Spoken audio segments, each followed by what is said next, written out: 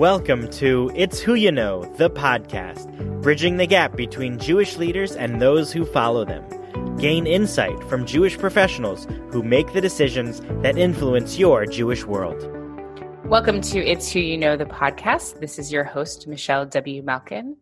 And my conversation today is with Abby Saloma, who is the Senior Program Officer for the Schusterman Family Foundation. As part of her role, she oversees the flagship Schusterman Fellowship Program, which is in its third year. And previous to joining the Schusterman Foundation, Abby was the Executive Director for Street Sense, which is a DC-based nonprofit, which works to empower the homeless through a newspaper that educates the public about issues of homelessness and poverty. Previous to that, she joined the team of BBYO as their Senior Director of Marketing and Communications, where she led a rebranding effort of the 85-year-old organization to make it more relevant to today's teens. And you can read Abby's full bio and more about her work on our website. It's whoyouknowthepodcast.com. But I'd love to hear from Abby herself. So welcome so much to the program, Abby. Thank you so much, Michelle. It's a pleasure to be here. Wonderful. So please go ahead and tell us a little bit more about how you got to where you are.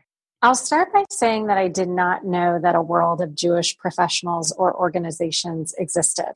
I grew up in Reading, Pennsylvania, a very small Jewish community. I was raised in an interfaith family and I was bat mitzvahed, but my Judaism was not at the forefront of my life. So after undergrad, I worked in the field of marketing and communications. And it wasn't until I was at George Washington University where I was running the marketing and communications department for the Graduate School of Education and getting my master's degree when I first was exposed to a world of Jewish professionals and organizations. Matt Grossman, who had just become the executive director of BBYO at the time, recruited me to come on board and basically start up the communications operation for BBYO, which had just gone independent. And my initial reaction was, what are you talking about? A Jewish organization? And my second reaction was, I don't think a Jewish organization is what I'm looking for professionally. I just had this,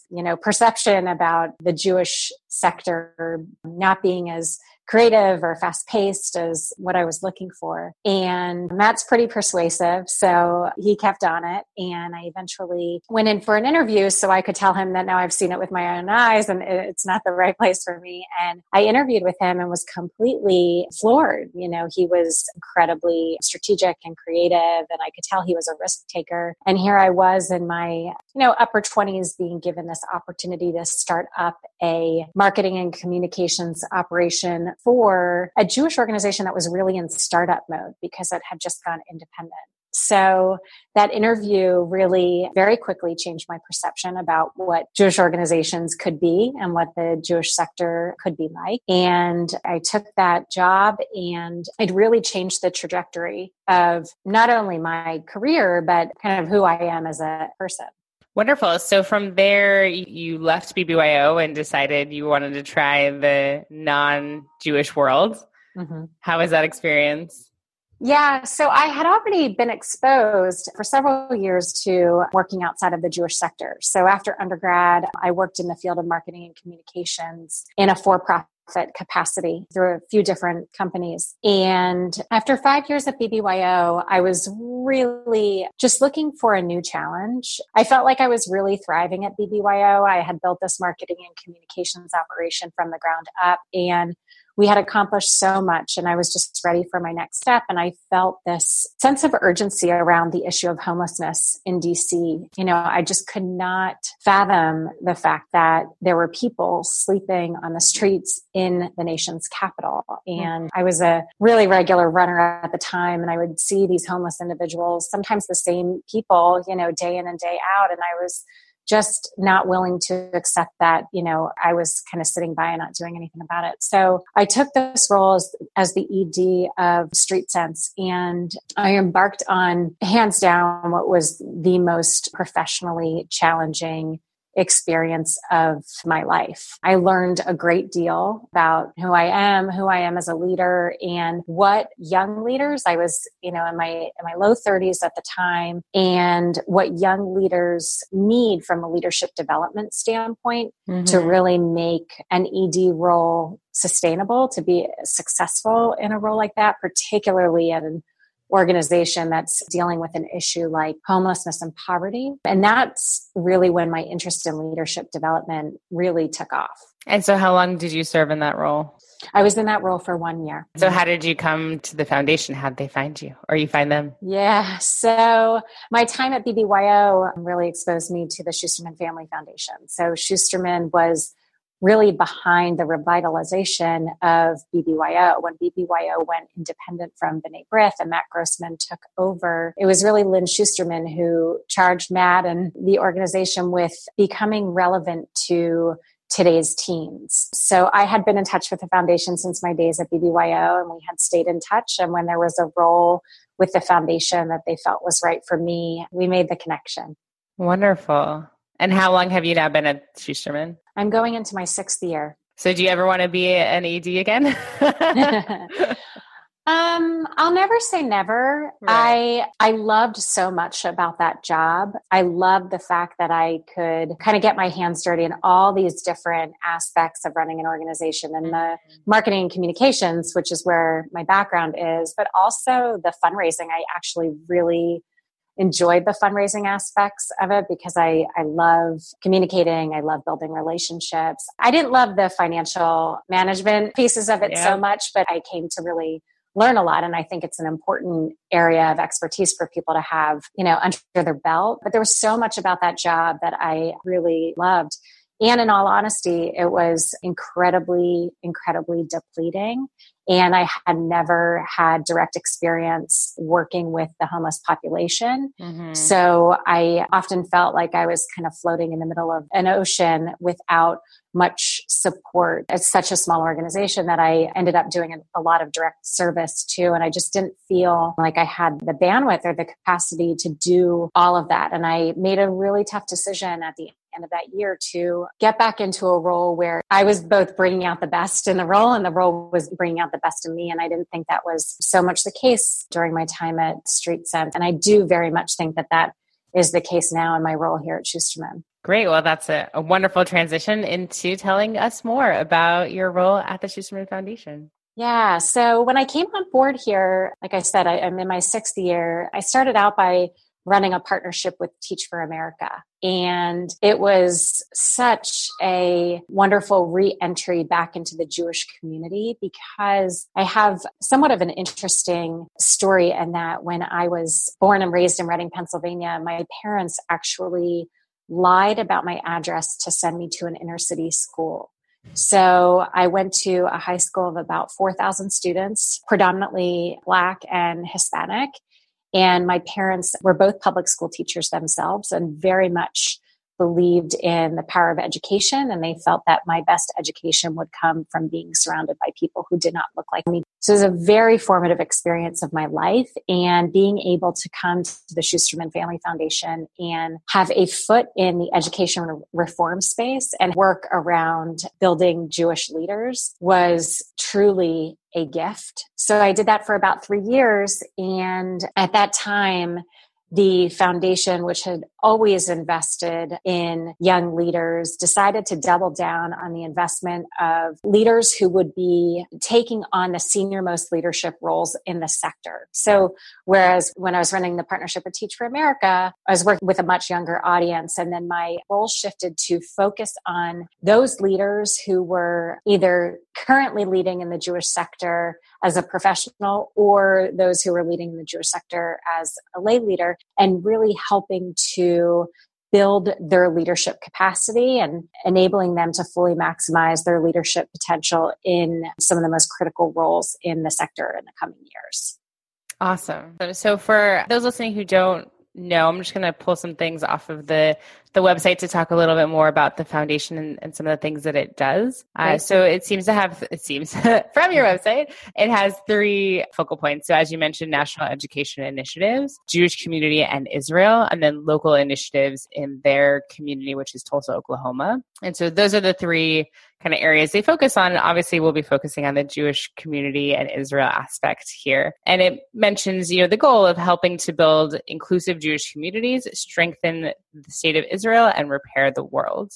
And part of how this work is accomplished is through partners. It looks like there's 20, 30 partners, a whole list of lots of partners. Lots of partners. So I'd love to talk a little bit about this structure and how, outside of the fellowship, which we'll get into in a minute, how do they select who their partners are? What does it mean to be a partner? How are they funding just specific programs in those partnerships? What does the structure look like?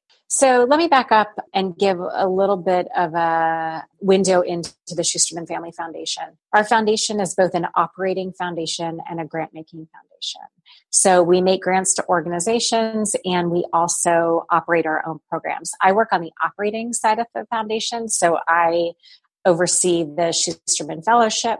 And we have a whole host of other programs that we run, including the ROI program as well as the reality program. Our grant making side is the side of the foundation that works hand in hand with the partners that you mentioned. So these are organizations of all shapes and sizes in the Jewish community who are mission aligned with the Schusterman Family Foundation. So focused on building a dynamic, inclusive Jewish future. And those are organizations like BBYO and Keshet and Repair the World and Moishe House. There's a whole host of partners like you mentioned. And I think what we do is look for opportunities in the Jewish community to make a significant difference where other people may not be investing in that work or where we see just a real gap, as well as, identifying organizations who are taking risks, being incredibly creative and innovative in the ways that they're reaching young people. Our North Star is thriving, dynamic, inclusive Jewish future, and we identify areas of opportunity within the Jewish community where we think we will have the greatest impact. Awesome. Thank you. So now we can move on to the work that you do. So you specifically work with the Schusterman Fellowship and another program, or specifically with the fellowship? Yeah. So I spend the vast majority of my time on the fellowship. I oversee our leadership initiatives, and the fellowship is a really important part of that puzzle. So several years ago, we stepped back and we looked at the leadership development space, both in the Jewish sector as well as beyond the Jewish sector. And we looked at just that landscape of what was happening in an effort to address what we see as a talent gap in the sector. So there are a lot of people out there that claim the Jewish sector is broken or the talent is mediocre. And we just do not believe that that is the case. We believe that there is exceptional talent, but we need to do a better job recruiting, developing, and retaining that talent to create what we think of as a virtuous cycle. So exceptional talent creating exceptional organizations, which then in turn recruit exceptional talent. And we came up with a handful of strategies to address that gap, to instigate that virtuous cycle. And the Schusterman Fellowship is one of those strategies. And like I said, we just launched our 3rd cohort of fellows. So at this point, we have just under 100 fellows who have experienced or are currently experiencing the fellowship program.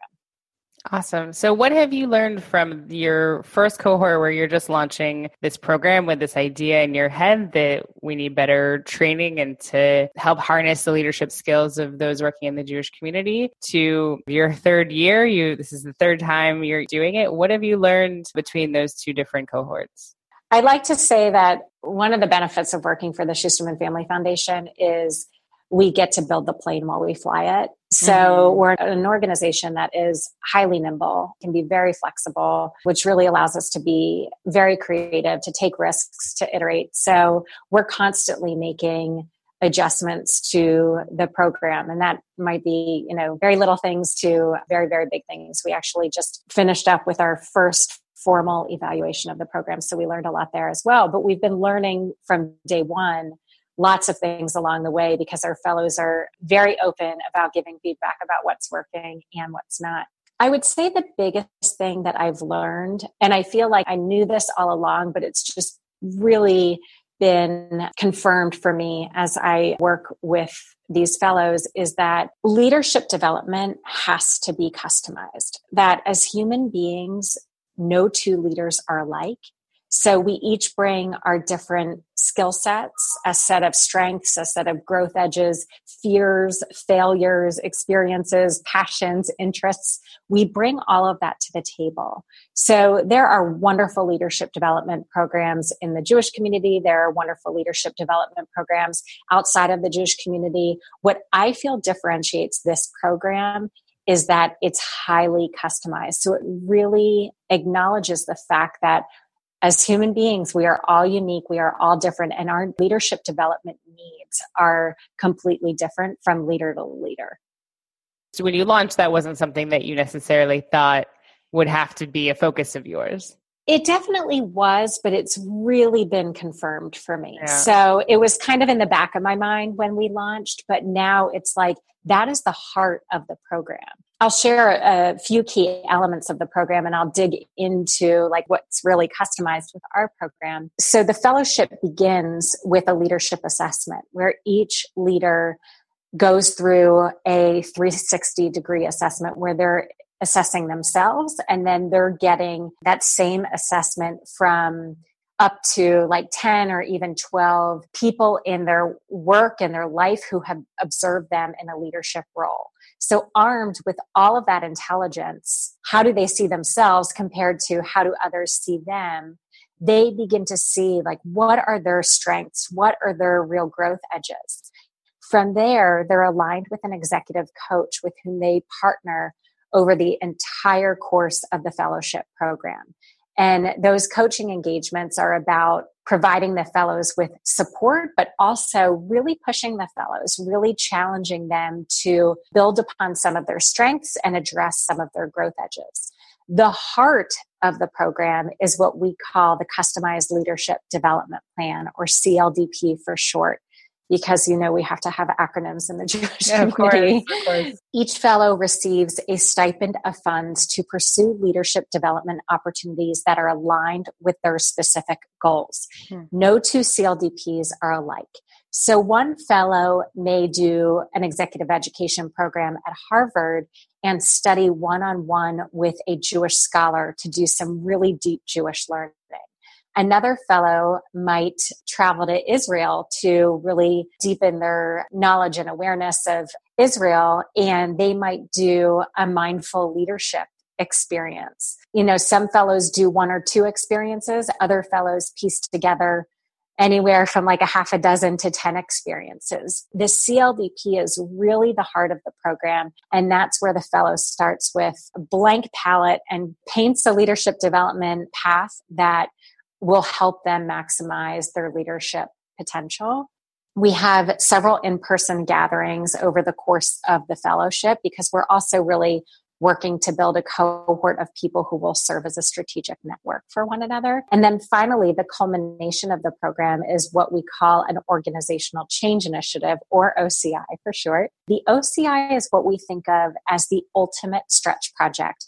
This is an endeavor that the fellow takes on. It's embedded into the work that they're already doing at the organization where they're working or they're serving in a lay role. And it's over and above their current portfolio. So it's really pushing them to stretch beyond their comfort zone, apply what they've been learning throughout the fellowship, while simultaneously creating some kind of change, some kind of impact within the organization. That sounds like a fantastic trajectory and experience for any person, leader, not leader, person in general within their career. I kind of have two questions for you on this. Is it organizations that are looking at people in their organization and saying, we want you to do this? Or is it individuals feeling static in their organizations, or individuals that are coming to you? What are they feeling that they need, that they are hoping that the fellowship provides for them? Yeah. Well, the fellowship is a nomination-based program. So we reach out to people who we work in partnership across the Jewish sector to identify people who are primed to take on some of these critical roles in the sector in the coming years. And we then invite a subset of those nominees to ultimately apply. We're really looking for individuals who have a proven track record of leadership and they have significant potential to grow. I think our sweet spot is people who are like doing really, really great work right now and know that they can contribute so much more to the sector in the future. Mm-hmm. So sometimes it will come from the fellow going to the organization and say, hey, there's this great opportunity I'd love to explore. And sometimes it's the organization coming to the person and say, hey, there's a really great thing we really would like to nominate you for. Yeah, I think now that we're in our third year, the fellowship is a known brand, whereas 3 years ago, that wasn't the case. So we certainly have, fellows who have identified the opportunity. But like I said, it is a nomination-based program. So we are partnered with people across the sector who kind of have their tentacles out in the sector and are identifying people who would be a good fit for the program. Wonderful. So I know that the Schusterman Foundation does a bunch of different programs with different focuses, as you mentioned, on the operational side. And I wonder from your perspective, you mentioned that there are a lot of other sort of leadership development fellowships out there. So the question really is about elitism in the Jewish community, right? So you have this program that requires nomination and is a selects people. So even if you're nominated, you're not necessarily in this program. You get very specialized training, very specialized understanding of your leadership skills, where you should go. You end up with some kind of project at your organization that you can walk away with saying that you did, similar to the kind of work you were able to do at BBOAO, walk away and say, I did this, rebranding of this very old organization and left them with this, amazing thing. Look how great I am. I said that, not you. There is a sense, as far as I can see, that these fellowships and these programs set people apart. And although, obviously leadership training is a great thing, if I'm going for a job next to somebody who's done this fellowship, and anybody might have similar skills or similar ability, this then gives that person who went through this fellowship or any sort of leadership training, obviously a leg up in that process. So for those who might not have the time, the money, or that nobody's seeing them, how do we sort of look at these fellowships and not begin to create an elitist Jewish professional group that then leaves out, everybody else who wasn't accepted, wasn't nominated, didn't have these same opportunities that you are affording to a very specific group of people every year? It's a great question. And one of the things that we are trying to do with the fellowship is really tap our fellows as our most important nominators. So we have fellows who are lay leaders. We have fellows who are professionals. We have fellows in the United States. We have fellows all over the world. We have fellows in the LGBT community. We have fellows who are a little bit earlier on in their trajectory, as well as people who are a little bit more advanced along their careers. So we're really looking to our fellows to help us look beyond the usual suspects and identify people who are ripe for this leadership development experience. And we hope that that approach will enable us to identify some of these people who may not have an experience like this otherwise. So your solution to kind of this possible elitism that the fellowship creates is just, we're going to keep doing this, and every year there's going to be more and more people that come in. And the best way that we can sort of address this is just continue to allow access. And, maybe if somebody wasn't accepted the year before, they have an opportunity to be renominated. Is that also the case? We've definitely had fellows who have not been accepted the first time around and who do some additional development in the next year. They just focus on something that may have come up in the interview process that they need to work on, and they focus on that, and they come back the next year just stronger and in a better position to communicate why the fellowship is right for them. So we have definitely had people who have been rejected the first time and then reapply and get included in the fellowship. The one other thing that I'll say is I think we do something that is pretty unique, and that is we offer feedback to folks who do not get accepted into the program. So rather than That's just great. saying, thank you for applying, I'm sorry you've not been accepted, we offer a one-on-one phone call to talk through the application process, what stood out and what might have held them back. And our hope is that feedback will certainly be helpful if they choose to reapply, if that's something that makes sense on both parts. But hopefully that's helpful information as they move forward along their leadership trajectory. And do you ever reference out to other fellowships? Absolutely. Yeah, we absolutely do. In addition to providing feedback when it makes sense, we try to encourage them to explore other opportunities that feel like a better fit. You've been listening to It's Who You Know, the podcast. I'm your host, Michelle W. Malkin. This episode has been made possible through the partnership with Timeless Ketubah. If you haven't had a chance to see their truly unique sculpture ketubahs, I encourage you to go to their website, timelessketubah.com. Before returning to my conversation with Abby Saloma, I'd like to take a moment to introduce you to the guest for our next episode, Mark Gervis, who discusses with me his position as the Executive Vice President at the Jewish Federations of North America. Here is a clip from our upcoming conversation. I was just really lucky early in my life to learn that there were people who get to do this kind of work as a career. And I discovered that because, frankly, really my involvement in Hillel, and through that got exposed to the fact that there were people in the Hillel movement or at federations who had these kinds of jobs. And, that just totally connected for me. And that's what's animated me for over 30 years now to continue doing the same kind of work. To me, the opportunity to wed my avocation with my vocation has really, truly been a blessing that I think has kept me fresh and focused in my work. The world's getting a whole lot more complicated. The work is not easier. It's getting tougher. But I think it's filled with meaning and purpose as much today as it was when I started. Be sure to listen to the rest of my conversation with Mark Gervis in our next episode of It's Who You Know. But for now, back to Abby.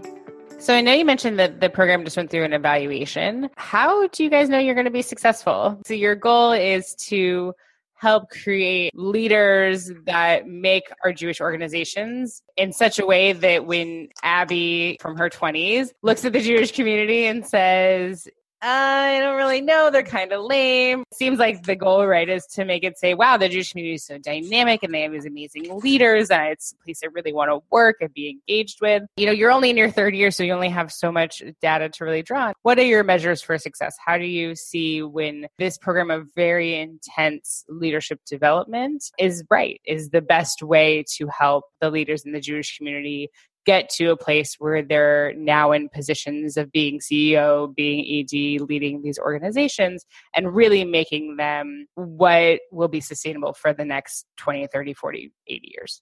Yeah, it's a great question. And like you said, it's really early on. So we're not able to, assess any long-term impact at this point. Certainly some things that we're looking at initially are fellow satisfaction with the program, what components of the program really worked for them, what components of the program need to be improved, how did the cohort that we're building or the network, how has it served them thus far? How do they foresee it serving them in the future? We got lots of, great data there. And we're starting to look at things like, are the fellows taking on increased responsibility at their organizations? And we were really excited about the initial data around that. 94% of fellows who are serving in a professional role during the fellowship, as opposed to a lay role, reported an increase in their professional responsibilities.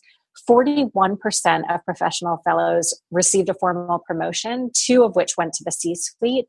And 80% of lay fellows, so fellows who were serving in a volunteer role while they were in the fellowship, experienced an increase in their lay leadership responsibilities. So that's some really promising data pretty early on in the program. So we'll certainly continue to track that as we go. At the end of the day, our hope is that organizations have an easier time recruiting, that people who have been through the fellowship program, that they're leading, stronger organizations, and that retention statistics start increasing. So, we need a few more years under our belt to see how that is all playing out. But the initial data that we have is very promising.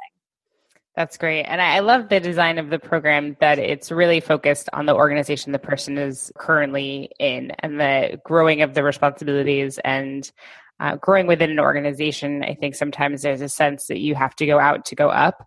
And especially the fact that the Jewish community has a lot of very small organizations, that's the sense you look around and you say, well, where am I going to go from here? Right. And your fellowship offers that path of, well, this is where you can go from there. And it's not necessarily that you're going to fill somebody else's role, but that there's a way to expand your current role that allows for you to be more satisfied in that work, for you to be able to give back more to that organization and grow it, as opposed to saying, you don't have anything for me, I'm going to go over here and get this new job and have to learn a whole new culture and a whole new way of doing work and, all the things that go along with a career transition. That's a really fantastic part of the program. Michelle, thanks for saying that. And it's making me think of a few different things. I do think there's this phenomenon that once you experience a leadership development program, you're initially incredibly motivated.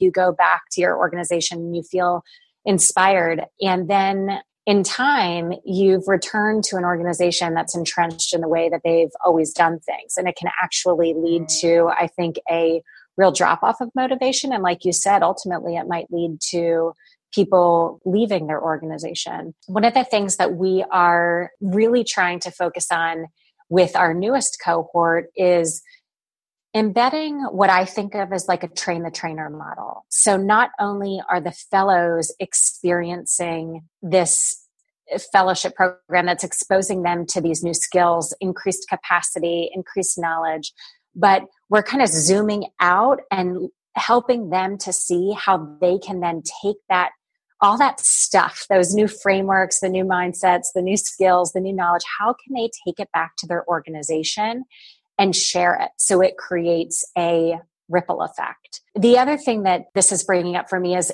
some other findings from our evaluation, and that's around commitment to serving long-term in the Jewish sector. The people coming into our program were pretty committed already to serving in the Jewish sector, and we saw a bump.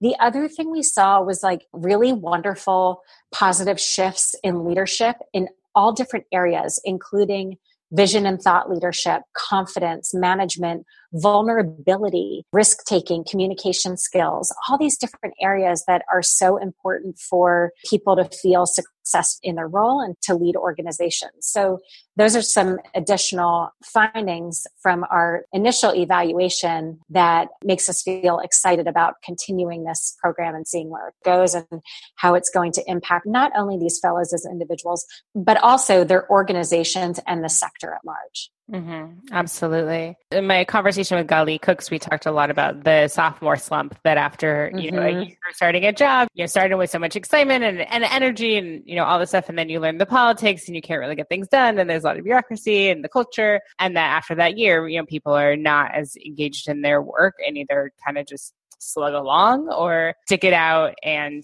do excel year after year, the satisfaction in the work that they do. So it does seem like the model that you have of an organization needing to nominate somebody in their organization, you need the organization to be saying, we are open to what this person will bring back to us. Because I can only imagine someone going through this amazing program, having this great coach, learning so much about themselves, having all these tools, making a plan, right?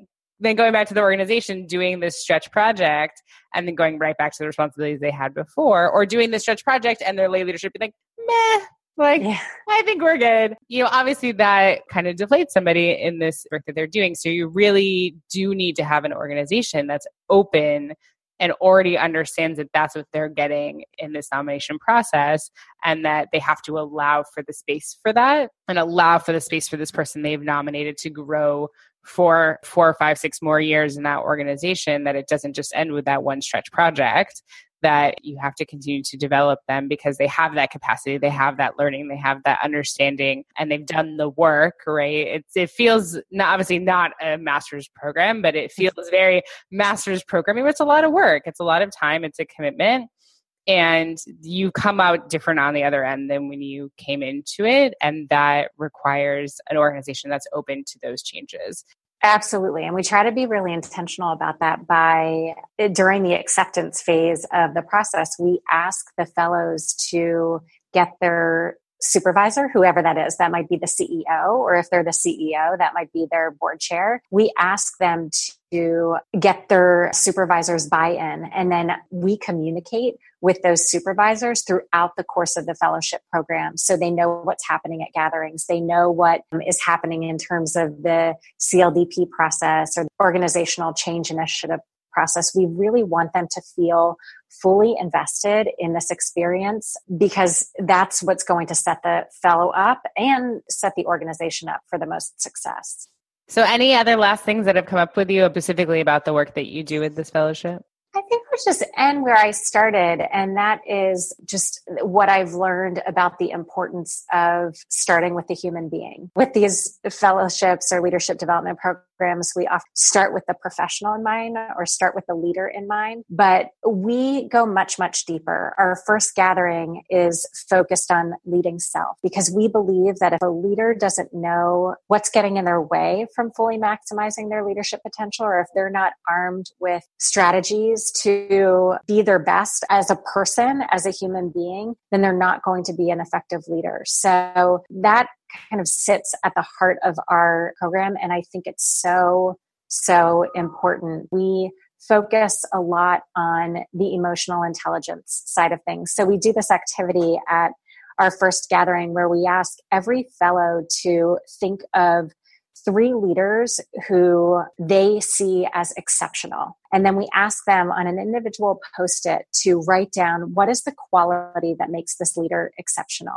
And we have 3 areas on a wall. One area is IQ, one area is technical skills, and one area is emotional intelligence. And inevitably, I've done this dozens of times with different leaders. Inevitably, the area of the wall that has emotional intelligence is full. Of self-awareness, vulnerable, knows how to manage the emotions of others. All of these different things that some people, I think, minimize as soft skills, which in fact make a leader exceptional. And that's where we start. That's where our program starts. And I think that's why our program is so impactful.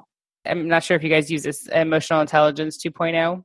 We don't use that book specifically, but our fellows have the opportunity through their CLDP to tap all different types of resources. So that's certainly one that some of our fellows may be using.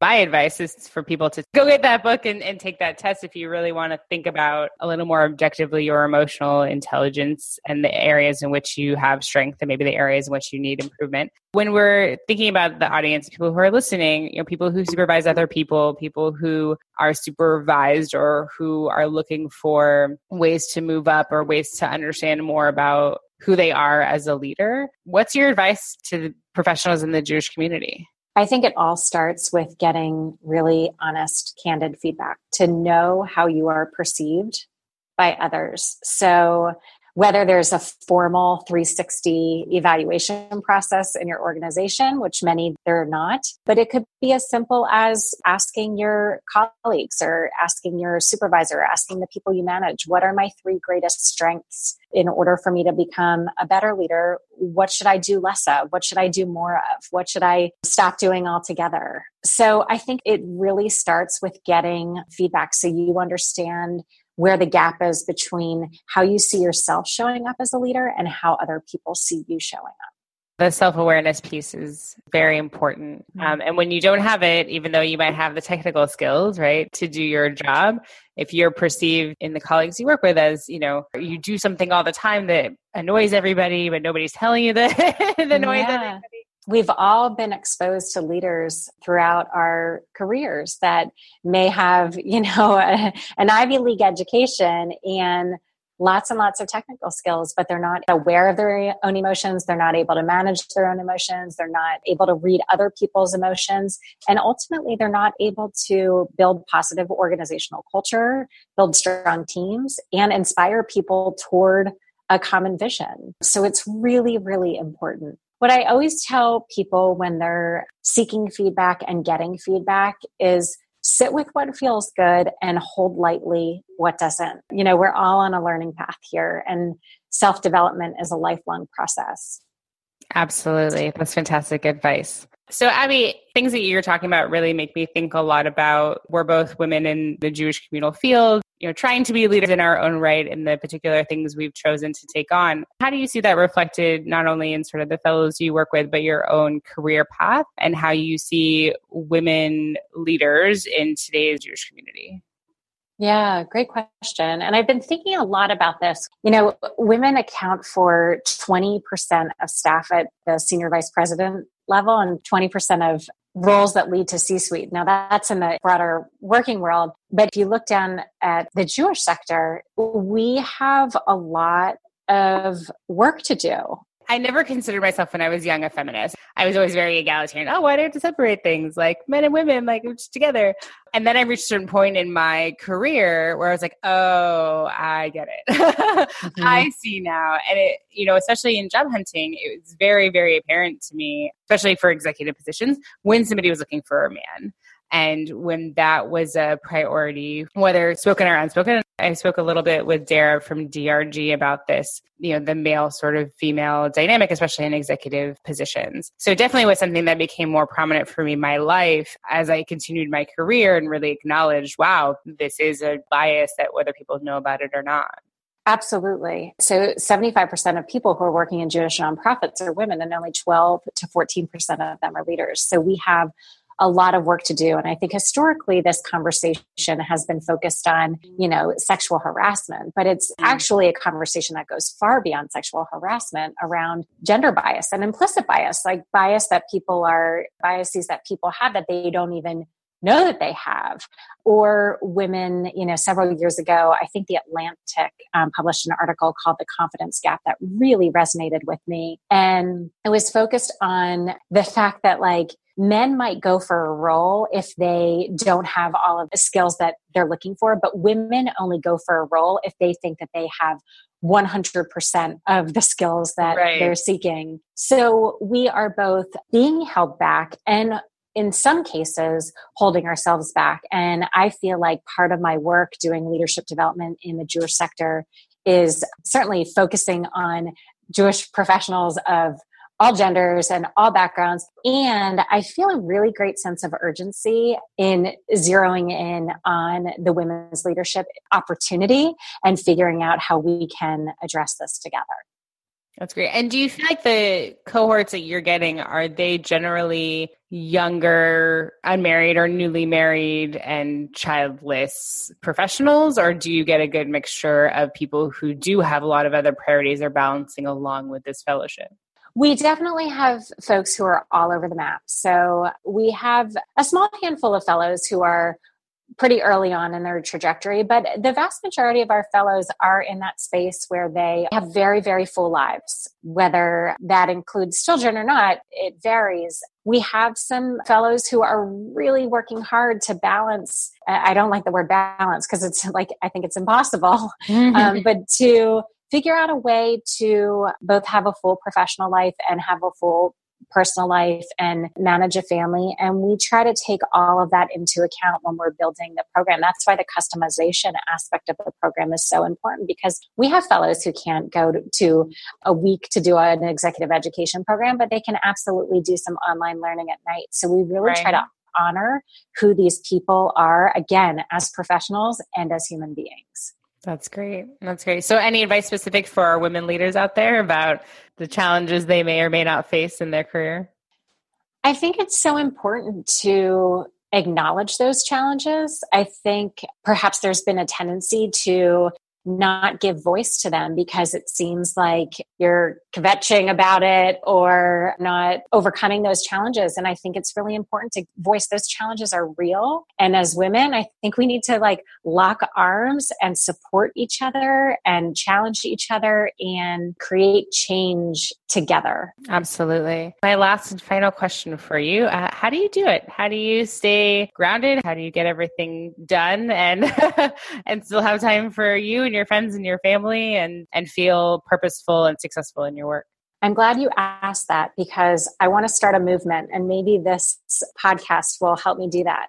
Several years ago, I banned the B word, and I'll say it on the show so you all know what I'm talking about, but I banned the word busy. And I think that our culture has made busy a badge of honor. And I think it's actually doing us a real disservice. Since doing that several years ago, my life has not become less busy. In fact, it has become more so. I have a full-time job.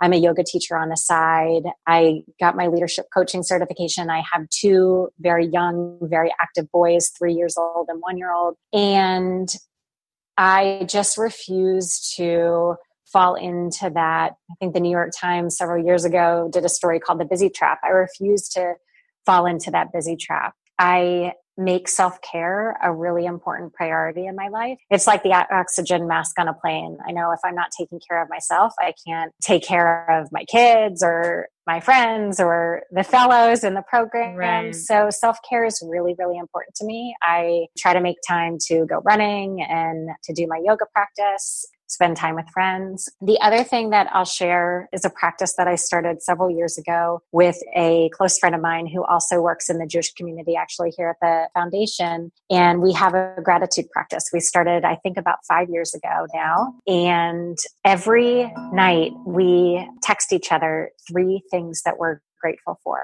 And we started this during a time when we were both kind of what we call like taking on this mindset of scarcity, like what's not working in our life, what's not going well, and sending each other these 3 things every night. It's a very simple thing. And I have about 5 years of text messages to prove it, but it can have a really profound effect and really help people transition from mindset of scarcity to this mindset of abundance. Like our lives are full and we are incredibly fortunate to have all that we do. And sometimes we forget that. So those are the things that I really prioritize: self-care, banning busy, and trying to remember to express gratitude. That's fantastic. So everybody go out and find their gratitude buddy. Daily gratitude practice. I was on a flight once and there was a woman with, I think she had 5 kids with her. And the flight attendant comes up to her and is like, "Oh, well, it seems like you've really got your hands full." And her response was, "Better full than empty." Wow. I think that's just a really great way to think about all the things that we choose to have in our life, right? You choose to have a career, you choose to fill it with the various things that you do. And instead of it being a negative, I'm just busy and everything's crazy, really being able to think of it as my life is full of a lot of amazing blessings. So that's a fantastic practice you've created. Definitely great advice and lesson for lots of other professionals. I'll just end on this note. There's this reading that I love, and I won't do it justice, so I won't try to quote it, but it ends by saying, "Remember that you are still a human being, not just a human doing." And I think that's just a really important thing to keep in mind in this day and age when our heads are usually down in our phones. Absolutely. Absolutely. Well, Abby, thank you so much for your insights and for talking about the fellowship and the work you do at the Schusterman Foundation. I really appreciate it. Thank you so much. It's been fun. The Schusterman Fellowship seems like a really fantastic program for any professional who is lucky enough to go through that journey. When I look at a program like this, I think about what elements there are. There's deep and meaningful feedback from a number of different sources, mentorship and coaching, growth experiences that are outside of the organization, and then identifying which areas of growth there might be available within their organization. The elements of this program help us to think about ways that we can bring these things into our organizations. Not everyone can be a Schusterman Fellow. So for those who aren't, how do we bring mentorship, growth, feedback, focus on one of these 4 elements, and find ways that you can help your talent continue to grow?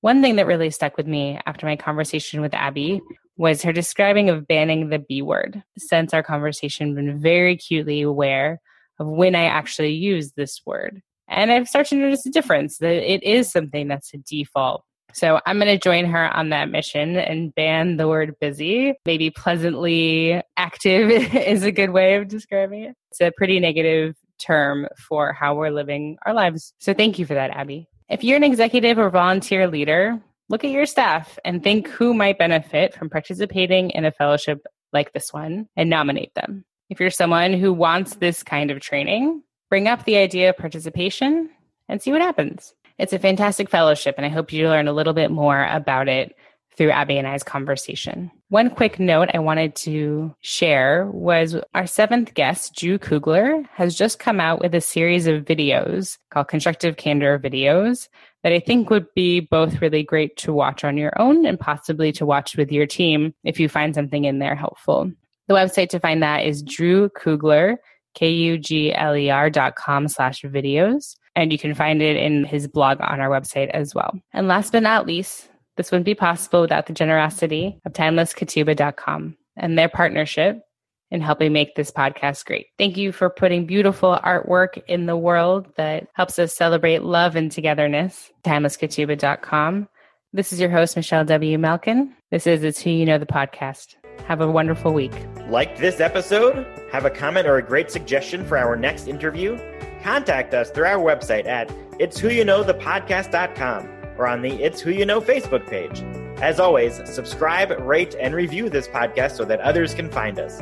It's Who You Know, the podcast.